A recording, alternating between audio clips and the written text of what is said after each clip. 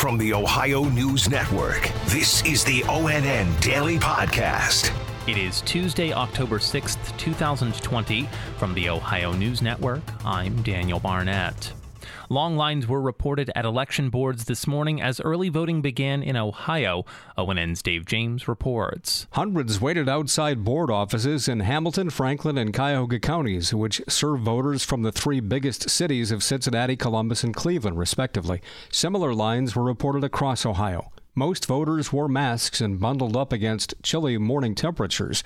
Disinfectants and masks will be offered to voters, and 6 feet spacing is marked for standing in line. Elections officials are hoping voters will take advantage of early voting opportunities between now and Election Day, November 3rd. Besides weekday voting, early voting will be available the 2 weekends before the election. In Cincinnati, Hamilton County's voting center is double the usual space this year. Officials also urge those voting by mail not to wait till the final days, risking their vote arriving late if the Postal Service is running behind. Dave James, ONN News. Boards of election around the state will be putting special precautions in place, such as spacing out voting machines to mitigate COVID-19 concerns during early in-person voting.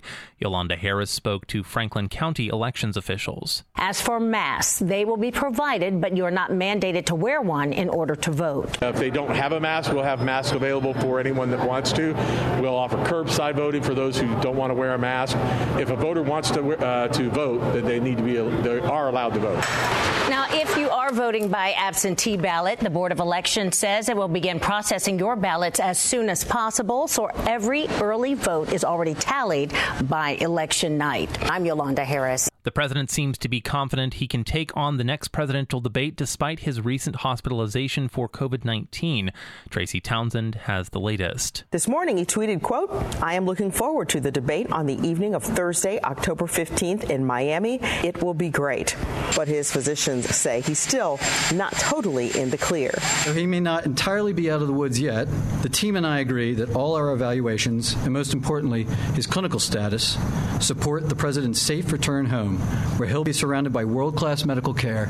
And although several White House staffers have also tested positive for COVID-19, the White House has turned down offers from the CDC for help with contact tracing. I'm Tracy Townsend. One of the drugs President Trump is taking for COVID is experimental and is in clinical trials in Cleveland. Laura Queso has the details. It's called Regeneron. Dr. Keith Armitage tells me University Hospitals is doing a trial of the antibody treatment like the one the president received. It does appear to be promising, and it's something that I've been enthusiastic about for a while. I think it's sort of super plasma, more predictable, more reliable, and more potent than plasma. The president on the cutting edge of coronavirus care, and today, showing Americans he's recovering. I'm Laura Queso. As President Trump recovers from the virus, Joe Biden is capitalizing on having the campaign trail largely to himself by hitting critical swing states. Karina Nova has more. The Democrat made his second trip to Florida in a little over 2 weeks yesterday. His visit to Miami was designed to encroach on some of Trump's turf. He'll follow up with a trip later this week to Arizona, which hasn't backed a Democratic presidential candidate since 1996. Trump, meanwhile, has scaled back advertising in both states and has begun doing the same in Ohio, which he also won in 2016. Karina Nova, ONN News. Authorities say Todd Crawford of Licking County willingly turned himself in following a road rage incident that took place in central Ohio during an interstate-based parade in support of President Trump.